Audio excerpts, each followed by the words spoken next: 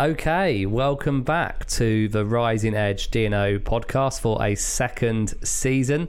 Owen, we made it. We've been commissioned to produce at least 5 more of these discussions, all about the world of D&O. Excited to be back? I'm very excited to be back. Excited to be commissioned, and it's good to be back. Great first series. Yeah. How many hours do you think we spent recording? 5? At least 5 hours recording 5 episodes, I imagine, yeah. People say it takes about 10,000 hours to master something. Well, I think I've probably done the 10,000 hours. I'm not sure you have. Yeah, well, I'm thinking...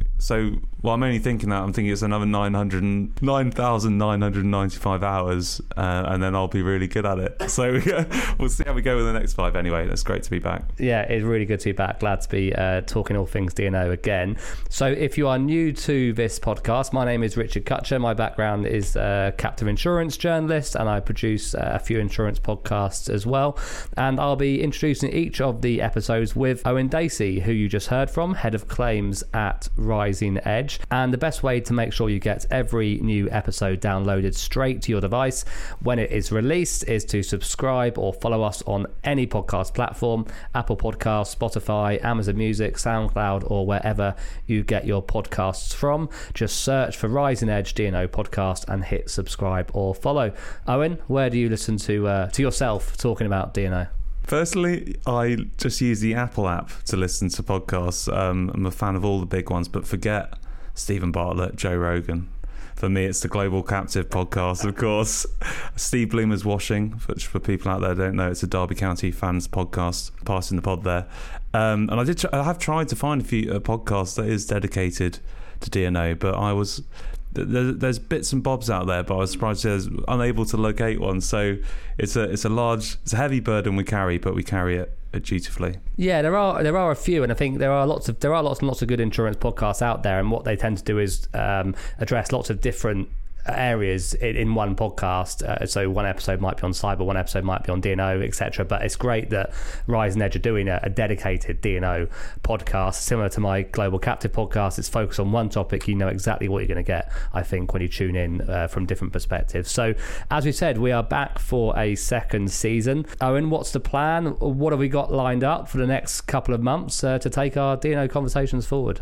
Yeah, so series 1, the focus was on risk mitigation for directors and officers in respect of the various topics we talked about: social securities litigation, cybersecurity, ESG, and regulatory investigations. For series 2, it's a bit more of a mixed bag. The aim is still to provide education and share knowledge and insights from experts in their fields, and to provide listeners with some real tangible things they can go away and think about more or implement. In terms of the guests, we've got guests from the international law firms Steptoe and Johnson, Castlewhite Benson Torres, and from the insurance world we have the head of advocacy and FinPro, head of management liability claims at Marsh. We also speak with the head of group litigation from the litigation funder Augusta & Co. And lastly, and definitely most leastly, you have to put up with me for an entire episode, and so I apologise for that in advance. And how about those topics then? What kind of topics are we going to be covering? First episode is on cryptocurrency, some of the risks around crypto for companies and directors and officers. We then have a set of 3 episodes, which is the aim in those is kind of to provide the inside track on various parts of the claims ecosystem, starting with the funder, then moving on to the client and the insured defendant, and then the insurer. And the purpose of those 3 is really to demystify the process as much as possible for those people who aren't involved in this world. And then we finally go out with a bang. We have a 2-parter on litigation. First part is around risk mitigation and litigation. Second part's about more to do with tactics and strategy when you are in litigation. Yeah, having recently recorded that litigation 2-parter, I can attest that we really will be going out with a big bang. There is lots of great content lined up for listeners, and all the guests have been an absolute privilege to record with once again. So as you mentioned, our first episode of this second season is on crypto, increasingly entering our lives and society in various ways, and of course that extends to businesses as well. Why, Owen, did you want to address crypto from the kind of D&O lens? So crypto, yeah, I just think it's a fascinating topic. 2021 was a huge year for cryptocurrency. We see it hit some all-time highs, and of course there's been some drops too. But what we also witnessed was more institutional buy-in from large companies and governments, and at the same time you have governments and around the world grappling with it as an alternative form of currency, looking to develop regulatory frameworks. But really, the industry's only in its infancy, really, and it's constantly evolving. So it's a hot topic, and those hot topics are often topics for directors and officers of companies who are kind of navigating their way through this world. So that's why we wanted to do a podcast on it. And who do we have lined up then to talk us through the risk relating to corporates and their directors and officers on crypto? Yeah, we've got a great cast of lists from the law firm Steptoe & Johnson. Ridiculously impressive resumes. I wish I could go through them all, but I don't have time, so I'll do my best to hit the highlights. We've got Alan Cohen, who's co-lead of Steptoe's blockchain and cryptocurrency practice in Washington, D.C. He advises clients on a range of blockchain and cryptocurrency-related issues. We've got Rachel Cannon, another partner who focuses more on trial work, investigations, white-collar defense, and complex litigation, but she also works extensively in cryptocurrency matters. We've got Nate Kritzer, a partner, seasoned trial lawyer who focuses on litigation again and covering all types of different disputes like securities and shareholder litigation. And finally, we've got Charles Michael, a partner specializing again in litigation. And Charles is really focusing on high stakes disputes and arbitration, and again has lots of experience in the world of cryptocurrency. Okay, great. Well, let's get stuck into it then. And Alan is going to begin by explaining some of the basics of what crypto assets are, how they're stored, accessed, and traded.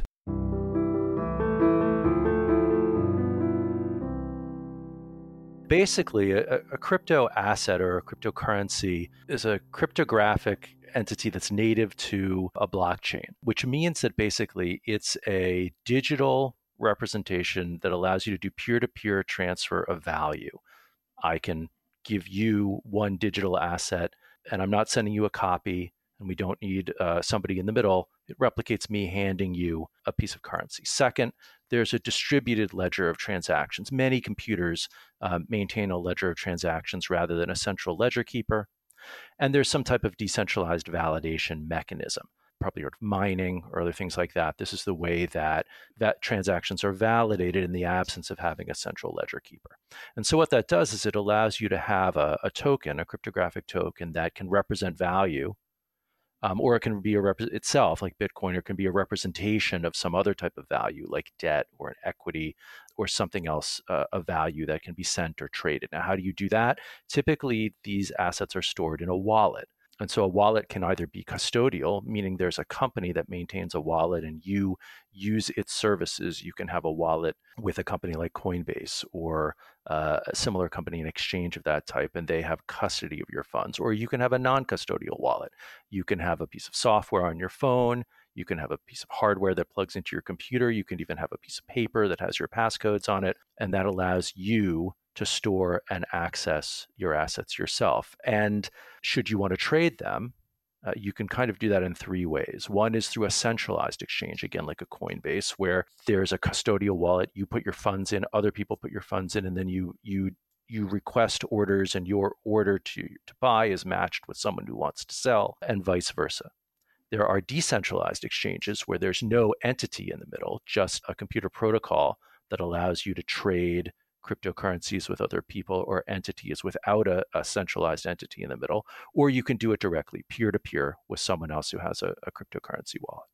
Talking about that piece of paper and having your password on, I'm sure I heard a story once, and I don't know if you're aware of it, of a guy who lost his password that was written on the piece of paper. In fact, there have been studies done that show that 1%, 2% of all Bitcoin that's ever been created is in unrecoverable wallets on discarded computers or with people who have somehow forgotten their password. Is someone looking for that? Very hard, I would imagine. Yeah. So we'll move on to kind of regulators. There's obviously a relatively new area, although it's well established. And within the context of D&O, directors and officers liability, we're always interested in what the regulators are doing and how they're acting. So, Rachel, could you outline the current position with respect to the position of governments and regulators on crypto, kind of in a nutshell again, and how you see this kind of developing in the future? Well, thanks, Owen. It's an excellent question. And the short answer is we are sort of in the Wild West when it comes to regulation of cryptocurrencies. What we're seeing is many of the U.S. federal law enforcement agencies kind of reaching in and trying to exert control here. For example, the SEC is taking the position that many virtual currencies, many cryptocurrencies are securities and should be registered with the SEC. We see the CFTC, the Commodities Futures Trading Commission, espousing that many cryptocurrencies are commodities and that trading in cryptocurrencies is their purview. We see the IRS, taking the position that cryptocurrencies are a form of property and that essentially profits made from selling them need to be reported. And in fact, I think people will see on their 2021 1040 income tax returns that there's now a specific question from the IRS asking if people have received, sold, exchanged, or otherwise disposed of cryptocurrencies. So, we have all kinds of regulators stepping into the mix here, not least of which is the Department of Justice, which has created what amounts essentially to a task force to focus on cryptocurrencies and money laundering associated with them. And even the banking world, the OCC and the Federal Reserve have formed, if you will, almost like an exploratory committee to study cryptocurrencies and figure out how they can be folded into mainstream banking. So, what this means in the short term is that there's a lot of confusion in this space. There's a lot of uncertainty. There's a lot of different regulators kind of fighting for control, sometimes working together well, sometimes not working together so well. And it's a very, very interesting and kind of volatile time to be in this space and work in this regulatory world.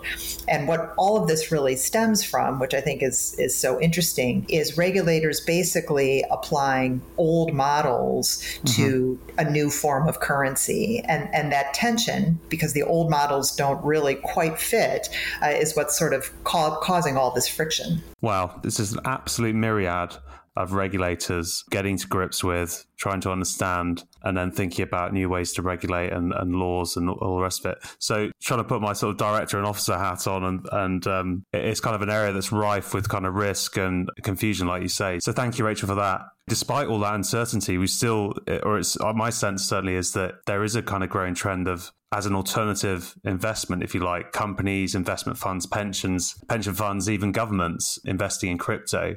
So within that context, why are, Alan, Rachel, why are those organizations investing in cryptocurrency or crypto assets? What are the upsides and downsides? Well, I think the upside is clear, is the potential that these assets grow dramatically in value and that investors are able to realize venture-like gains in their investments as opposed to what we've seen more traditionally from traditional equities or debt or things of that nature. And this is partially due to the fact that crypto assets, native cryptocurrencies of blockchain protocols, allow an entity, a business that wants to invest to basically try to capture a piece of the value of the protocol and the network that's associated with it, in a sense, to directly access the value of a network that might be created without going through the step of owning equity in a company and being dependent on the whims of the company as to dividends or as to stock values or things of that nature. So there's an ability to directly access value that sits at that potential that sits at the center of the ability to invest. Now, there are a number of risks involved with that, some of which involve very predominantly the regulatory risk that Rachel laid out. Is there any other reason you think why are there any other countries outside the US that are kind of doing more of this, you see, more than the US, or where maybe the regulatory environment's more developed? Well, I think we're actually seeing a trend in the rest of the world where the regulatory environment is, number one, becoming much more developed, and number two, is converging in the sense that regulators in the European Union are beginning to view crypto assets in a similar way to regulators in Switzerland and the United Kingdom and Singapore and Hong Kong, and then regulators in jurisdictions like Bermuda and the Bahamas, Gibraltar and Malta, all are kind of coming to a similar view on how to regulate crypto assets and are putting in place or working on putting into place comprehensive regulations covering the different types of crypto assets that do different things. In many ways, the United States is kind of an outlier in the way, as Rachel characterized, that our regulatory environment is really much more like the Wild West, with different regulators doing different things that are different from each other and different from what we're seeing overseas. To kind of follow up on what you and Alan were saying, with all this uncertainty, particularly in the US, and all these different regulators in the mix, and really, all this volatility that surrounds cryptocurrencies, we get asked a lot, why would anyone bother with this? And in addition to all the, the excellent reasons that Alan explained, I think a lot of people, particularly Americans, don't understand what it's like to be excluded from the mainstream financial system and how cryptocurrencies solve that problem. So, for example, in the US and, in like the UK, for example, where the currencies are very stable, and where we have some of the predominant currencies in the world, and there's not inflation that's out of control, and, the government's are basically stable and not corrupt, then yes, cryptocurrencies kind of probably seem a little offbeat, and or if you want to take the extreme position that someone like Warren Buffett does, maybe even look a little like rat poison, as he famously called them. But if you live in a jurisdiction that has a corrupt government, has an unstable financial system, where you are maybe excluded from working with a currency that's stable, and instead you're subject to, terrible inflation, then something like a cryptocurrency starts to have a lot more appeal, because it allows you to get around your broken financial system and still have a medium of exchange and value that will allow you to participate in the world's economy. So all those a lot of developing countries, they see that attraction in, or the people that live there see that attraction in decentralization. And that's why you see countries like El Salvador, turning to Bitcoin as a more mainstream form of currency. Okay, and so rapidly developing area and lots of uncertainty and confusion. We like to think about litigation risks as well. Nate, what sort of litigation risks do you see that are associated with investing in cryptocurrencies, crypto assets for directors and officers? Yeah, for directors and officers in particular, I think it's no surprise that we would be very focused on disclosure as an area of risk, making sure that disclosures are capturing what the exposures are. I think that's probably more straightforward for companies that are focused on crypto investing and crypto assets. I think that it could be a little bit trickier, and there's no one size fits all approach, but it could be trickier for companies that have forms of indirect exposure. For example, a company whose, if you're a consulting firm, your major client accounting for a large percentage of revenues is a crypto company. Should you disclose that? Is there some additional disclosure you should make? There's no single right answer, but it's certainly something that people should be thinking about. Or I think Alan can speak to this in more detail, that there are lots of ways to mitigate this risk. But what are the risks in addition to investing of crypto acceptance as a form of payment? That can come with additional risks. And just making sure that all those disclosures are tight and ironclad. I also think that the existence of regulatory ambiguity is, in addition to regulatory exposure, can be a source, of course, of private litigation exposure. Often what we see in a derivative case or another form of D&O lawsuit is an allegation that somebody violated a regulation or did not act in the face of a known duty, as the Delaware standard would say. So that's another area where there could be exposure that goes along with regulatory investigations, regulatory actions, negative comments by regulators that people should also be aware of and be keeping on their radar for private litigation risk.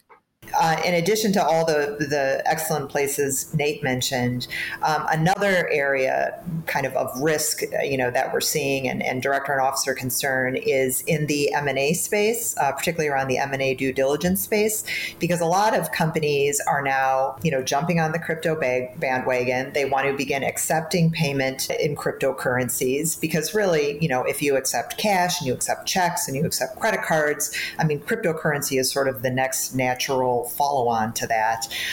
And so sometimes when they're acquiring arms, that accept payments in crypto or working with exchanges or working with companies to manage this for them, they really have to be very careful about the type of due diligence they do before bolting on or acquiring those types of companies and services. Because as we've talked about with this Wild West regulatory atmosphere, there are still a lot of concerns around money laundering and criminal activity. And before, companies kind of jump into the fray, they really need to be careful to do the appropriate amount and type of due diligence. Right. And I was just thinking as well around with volatility with respect to if you're accepting payment, and I think of I was just reading about Netflix, I think they could take Bitcoin, and you're doing due diligence on a company. I just don't know the answer to this. I don't know if anyone knows, but what happens? So when someone accepts the money, accepts the payment in say Bitcoin, what happens internally to that Bitcoin? Does it sit there as Bitcoin, or do they convert it to something else? I don't know. It's really a question that each company gets to answer itself. A company that accepts payment in Bitcoin can do it in a couple of ways. Number one, it can use a third-party service, a payment processor, in effect, that receives the cryptocurrency and then converts it into fiat currency before the company ever touches it. Second, the company can receive cryptocurrency directly, can maintain and operate a wallet or a set of wallets, receive cryptocurrency, and then choose to convert it either at that moment or shortly after into a fiat currency of its choice. And third is a company can accept a cryptocurrency and then decide to hold it, short, medium, or long term as that cryptocurrency, or even to use that cryptocurrency to divest, exchange some of that cryptocurrency for other types of cryptocurrencies and hold those over a medium or longer term. Right. So lots of options there. Okay. So we've talked about some of the litigation risks there for directors and officers and some of the litigation risks. If you're advising a company that is investing in cryptocurrencies, what sorts of advice are you providing with them with respect to mitigating against those risks in respect to regulatory risks and potential litigation? So I think some of those risks have already been noted in terms of disclosures and holding. I'll note just a few of the regulatory risks and then pass to my colleagues. As Rachel noted, there are anti-money laundering and your customer risks that are associated with actually accepting cryptocurrency. So you have to have a compliance program in place for actually handling cryptocurrency. That's similar in many ways to a regular type of payment processor requirements and different in important and substantial ways in others. Second, you have to have a posture and approach with respect to some of the gray areas of regulation that Rachel noted, in particular with respect to securities and commodities laws and regulations and the uncertainty around whether the cryptocurrency or cryptocurrencies you're accepting, purchasing, holding, trading are or may one day be characterized as securities or commodities and what the impact of that is. A third has to do with tax. Cryptocurrencies are treated differently from U.S. fiat currency, for example, by the IRS with respect to tax rules. Cryptocurrencies are considered property by the IRS, not currency. And so transactions or taxable events in cryptocurrency can bring short and long-term capital gains as transactions in any other type of property would, as opposed to the ways in which currency is handled. So those are some of the regulatory risks that we highlight for companies that seek to do business in or purchase or sell cryptocurrencies. I think some of my colleagues may have some other thoughts on other types of risk mitigation measures. Yeah, so I can jump in here for 1 second. So Alan definitely, I think, covered the landscape there. One thing I think that's a little bit unique to cryptocurrencies is the particular care that companies have to exert not to run afoul of sanctions and FinCEN requirements. Because, due to the decentralized nature of cryptocurrency, the fact that people from all over the world can and are turning to it more and more as a more mainstream form of currency. People in these jurisdictions that are prohibited from doing business with U.S. citizens can now access cryptocurrency and essentially join part of the market. And so it's, I think, particularly incumbent on businesses who are accepting cryptocurrency to make sure that they have the appropriate tools in place to ensure, for example, they're not doing business with sanctioned or blocked countries, like Iran or Syria, for example. It's a little harder to police that with something like Bitcoin than it is with a more mainstream form of currency. So, and this is Nate. I've already given my thoughts on disclosure. I'm curious to hear if Charles has anything to add to that in terms of mitigating litigation risk for Ds and Os. Yeah, I think disclosure to me is the one that kind of rises above all else. And I think you have to think a little more expansively because crypto is relatively new. And one thing that jumped out at me is just yesterday, crypto website crypto.com, which has grown so big that it's got the naming rights to where the Lakers and Clippers play in the NBA, shut down all withdrawals because of some unauthorized activity. So you've got this sort of pervasive risk of sort of hacking, technological failures, and the like. So if you're a company that does business in the crypto space, if your key partners, if your key vendors, or whomever are in crypto, you've got this sort of catastrophe risk that if it isn't, properly disclosed, sort of then becomes a roadmap for, either D&O litigation, securities litigation, or the like. Yeah, I can imagine there's some very carefully crafted disclosures because these scenarios, like I say, are so extreme. So get the proper advice I get on those disclosures, absolutely. So that's some risk mitigation, which is really interesting to hear about. We really like to talk about some real examples too on the podcast. Charles, has there been can you talk to any interesting real-life crypto-related litigation that you could talk about? And what kind of litigation do you expect to see in the future as well regarding crypto? Oh, yeah, sure. So with the rise of crypto, there's, of course, been a rise in litigation, particularly here in the U.S., where litigation is a bit of a national pastime. I could go on and on and on, but I'll just mention kind of a few categories of recent litigation. The first bucket I'd mention is the massive regulatory litigation that's been triggered by the uncertainty that we've talked about a whole bunch already, where it's not clear whether a particular digital asset is or is not a security or is not regulated.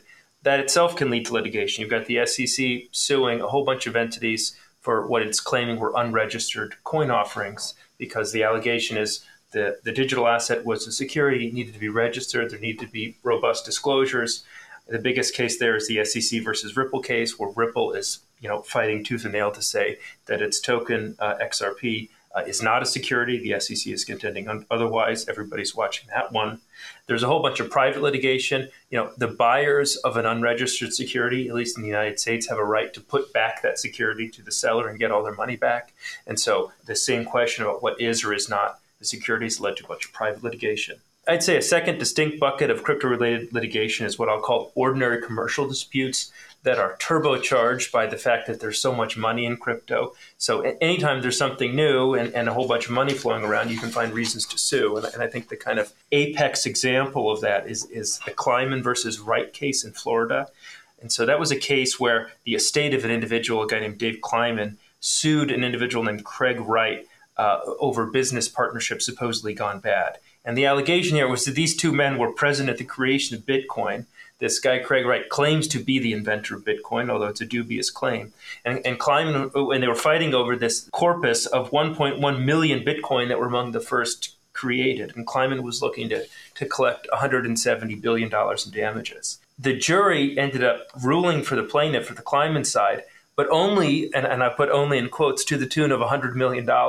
And Kleiman declared himself victorious, having lost a 9-figure jury verdict because it was so much smaller than was being sought. And of course, people in the crypto world are deadly curious as to whether does Craig Wright really have that money? Did he have anything to do with the creation of Bitcoin? I think it's pretty dubious, but it's been good sport. And I think that case is kind of emblematic of a whole wide range of what I'll call ordinary commercial litigation, where kind of the stakes can be higher, the facts can be a little more spicy because it's in crypto. So that's kind of the second bucket. And the final bucket I'll mention is what I'll call consumer litigation. And I think this is related a little bit to the regulatory issues because it's an open area of uncertainty. You've got a whole bunch of retail participants buying and selling crypto without the sort of regulatory apparatus that would protect, say something comparable in stocks and bonds. And just one case I'd mention, I think falls in that bucket, is a new class action that was filed in federal court in California against a bunch of celebrities that were promoting a new token called Ethereum Max. And so they sued Floyd Mayweather, who's famous for being a boxer, Paul Pierce, who's a famous NBA player, and then Kim Kardashian. And the allegation is that these celebrities, promoted this token to inflate their old holdings in it, and there's really nothing to it. And so you really have to be careful, in any context of promoting these, new and uncertain tokens if you really don't know what's behind them. Because if consumers are just, retail on the street people are buying them, this gives them, under consumer protection laws, which are different in all 50 states, an opening to then sue. And so there's a lot of consumer litigation anytime that new tokens, new digital assets are touching the retail consumer. Yeah, and that sounds actually comparable to all the celebrities you see promoting SPACs to retail investors as well. Oh, yeah, very similar. And you may have noticed, and you guys get these commercials in the UK, but you've got Matt Damon here promoting all over the TV, Crypto.com, and he has this highly produced commercial where he says fortune favors the brave, and he's encouraging retail investors to get in there. And he's received a lot of criticism because, you have to pause and think, should you be getting your investment advice from Matt Damon, one, and two, is this really where the sort of regular, retail person should be putting their money? And, there isn't always the ordinary robust disclosures with securities. This isn't buying a Fortune 500 company with, 10Ks and all of that. You really have to be careful. It's fascinating hearing, but I love hearing about the litigation, and I'm sure there was plenty more of it to come. As you say, it's a national pastime. It is in other countries too, so don't beat yourself down too much, I think. Fair enough. So there's some of the cases, and we kind of touched on this a bit already, but just around the volatility of value of some of the currencies. But for example, on Bitcoin, the long-term trend is upwards. But similarly to just any kind of new emerging, fast-growing thing that's the hot thing that everyone's getting to, sometimes the bubble does burst. So maybe, Nate, could you give some horizon scanning on what happens if this bubble bursts at some point? What do you see? How do you see it playing out? Yeah, and that I think ties together all the different threads we've been discussing. When you see a bubble pop, if indeed it does, you're going to see a lot of scrutiny of disclosures. You're going to see uptick in regulatory activity and increased risk from the Wild West that Rachel described. You're going to see in courts and in litigation, as we always do, applying old models, something that we discussed earlier in this podcast as being very relevant. To Charles's point about arguments that you can put back an unregistered security, obviously that put right becomes very valuable.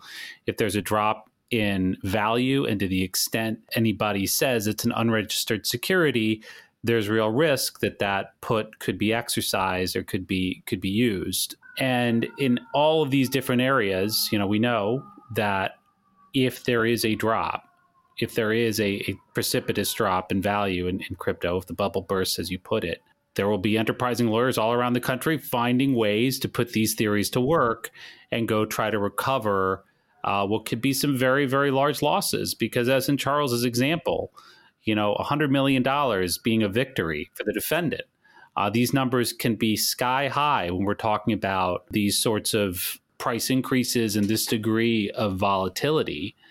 And then there could be issues around whether those defendants can pay. Once the value of the asset has dropped, what's the source of recovery for a plaintiff with that large type of claim? And then you can get into asset recovery and judgment enforcement types of issues, which when you add in the cyber elements and the like could be particularly complex. So there's a large, almost limitless universe of ways it could play out in litigation. I think the one thing we do know is that there would be, in the event of a crash, a large amount of energy and creativity put into attempts to recoup lost value through all the sorts of theories that we've been talking about today: disclosure, registration, and just old common law theories like unjust enrichment and the like that I would expect people to be asserting.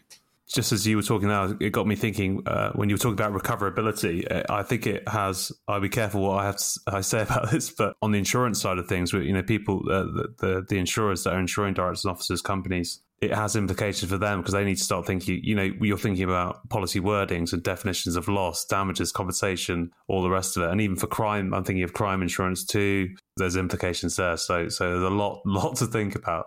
So there's definitely a lot for insurers to think about in this space. And I think you've just hit on a lot of the high notes. But one thing we've certainly seen is an uptick in policyholders who are claiming that their cryptocurrency was stolen and then are asserting that it should be or was covered by the various insurance policies that they have. And sometimes this can precipitate a fight around, well, what exactly is cryptocurrency? Is it property, like the IRS says, or is it currency, like the CFTC wants to say? How exactly do you plug it in to, again, these sort of old models that don't really quite apply to cryptocurrency? And so what we're seeing is a lot of insurance companies having to redraft their insurance policies to specifically peg cryptocurrency as whatever type of asset, they want to peg it for coverage purposes. So thank you all so much for that. I think that, as I said, it's a developing area and there's lots for everyone to learn. And I think people don't read enough anymore. So I'd like to ask, has anyone got any book, for beginners in this space? Because there is a lot to learn about. Are there any books you'd sort of recommend for listeners to go away and get to kind of school up on all this stuff? Yes. We often recommend the book The Age of Cryptocurrency by Paul Vigna, Vigna, and Michael Casey. Both were Wall Street Journal reporters on the kind of nascent crypto beat who wrote this book together. Vigna is still at the Wall Street Journal. Michael Casey has kind of gone 100% into the crypto industry at this point. And it's a very good, an excellent resource for beginners in getting up to speed on what is cryptocurrency and many of the issues that we discussed. Great, thank you. And I'll go one more with new technology again and new things. People like to talk about the sky falling in and it kind of being the end of the world. Whereas crypto assets, cryptocurrency can actually be, as I said, with kind of people that are cut out from the traditional system. It's a fantastic tool. So are there any kind of false narratives out there you think that we can kind of put to bed regarding the kind of negativity that surrounds crypto assets? And that's a great question. And one of the predominant narratives is that cryptocurrency is simply the currency of criminals. And that really is just not true anymore, if it ever was true. To be sure, cryptocurrency is used by criminals, but guess what? Money is used by criminals. Most money laundering is done with regular currency. So there's always going to be the risk of money laundering whenever you have money. And as we're seeing, it's hard to read the Wall Street Journal, for example, on any given day and not see some article about cryptocurrency. And that's just because it is becoming more and more mainstream. As we've talked about, it really is kind of another form of payment. And I think the other thing that's important for people to understand, to understand why it's not really going away is because in addition to its value as a form of investment that I think, Alan and Nate have spoken to, and in addition to its value to people who are kind of excluded from the mainstream financial markets, the other group of people that really love cryptocurrency are young people. And I think anybody who has kids who play, video games and sort of understand that whole gaming culture that oftentimes uses tokens can easily understand why when those kids turn into, 20 and 30 something people, they just have an entirely different mindset around electronics and connecting with others through gaming and the internet, such that the use of cryptocurrency is far more natural to that generation than it is, for example, to people in their 50s and 60s, and so for that reason, I just think there's this whole groundswell of, younger people coming up through the world who are going to embrace cryptocurrency such that it's not really going to go away. Wow, incredible. I absolutely loved that discussion. Yeah, really fascinating 30-minute discussion on all things crypto and how it's impacting businesses and disrupting established norms and challenging regulatory authorities. And I think that last point, Owen, is particularly interesting. Some of the things we talk about, unprecedented, challenging established norms, they can sound cliche, but it is a genuine challenge for regulatory authorities, isn't it? So what were your key takeaways from that discussion? Yeah, so like many, I'm still someone completely finding my way with this topic as well, but the main takeaways for me were as follows. Firstly, the regulatory environment you just touched on, it kind of feels all over the place. This is developing all the time, so we need to keep a close eye on this. And in the meantime, you've got different regulators doing different things, all at different stages of development. There's this tension between applying old models that don't quite fit. So there is that tension there. And I think we just have to accept that with all that going on, we're all kind of operating in areas of grey where there's lack of clarity right now. So prudent thing to do really is to ensure you're keeping track of developments and taking advice from people like Septo, who are kind of experts in this field. Secondly, in terms of the risks, of course, that regulatory uncertainty gives rise to risk because it can be unclear how you comply, and then there's the risk of inadvertently breaching some rule or law and then being targeted. The other main ones we identified there were risks around disclosures, obviously, what your company's exposure to cryptocurrency related risks is, what those risks are, how they're specific to you, and both direct and indirect. In the indirect example, major customers involved in cryptocurrency, thinking about that. In addition, things like know your customer rules, which we're very familiar with, risks around inadvertently doing business with people in sanctioned countries. Potentially that's more pronounced here. And then in the M&A space, I think it was Rachel made the point, it's a new area where increased due diligence is required when reviewing target companies. That was a long one for the second one. So the third one, just the types of litigation that can arise. Kind of traditional in that it's private derivative litigation, shareholder litigation, regulatory investigations, and the consumer litigation as people and companies promote investment in cryptocurrency. But I thought the most interesting one, though, what Charles described actually as ordinary commercial litigation, really spicy facts, potentially humongous sums in dispute, Pyrrhic victories, and then on top you have issues around enforcement and recoverability, which sort of issues that keep lawyers very busy. So that's litigation. And finally, we talked about the bubble bursting, and yes, that could happen. If it does, you would expect people to be suffering huge losses and there to be enterprising lawyers waiting in the wings. But what I actually think is more likely to happen is the peaks and troughs as we've seen until now, and we continue to see that until there is a more stable and established regulatory environment. And we had useful reminders here also from Rachel about other things to consider and thinking about other perspectives. So when thinking about the future, first one was the perspective of people who are actually cut out and excluded from established financial systems or live in countries where the local currency is volatile or where there is extreme inflation. I'm guessing you could see even more of that post-COVID and even in other countries. Crypto is an incredible way for those people to access the global economy. So just thinking about that perspective as something that's important when thinking about the future.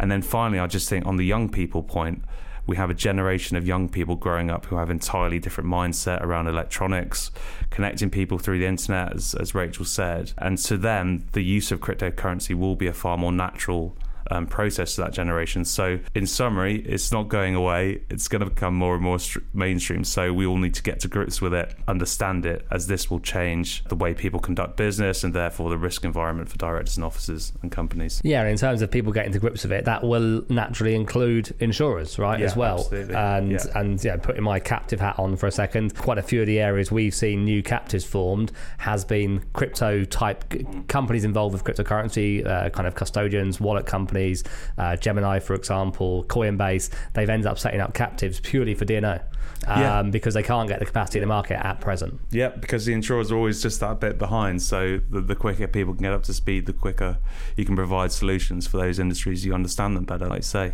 Well, next up in this season, we'll be beginning our Inside Track mini-series with an episode focusing on litigation funding. As mentioned at the top, the best way to make sure you get every episode, and that next episode in particular, downloaded straight to your device, is to subscribe or follow the Rising Edge D&O podcast on your app of choice. In the meantime, Owen, stay well and we'll see you then. Thanks, Richard. See you next time.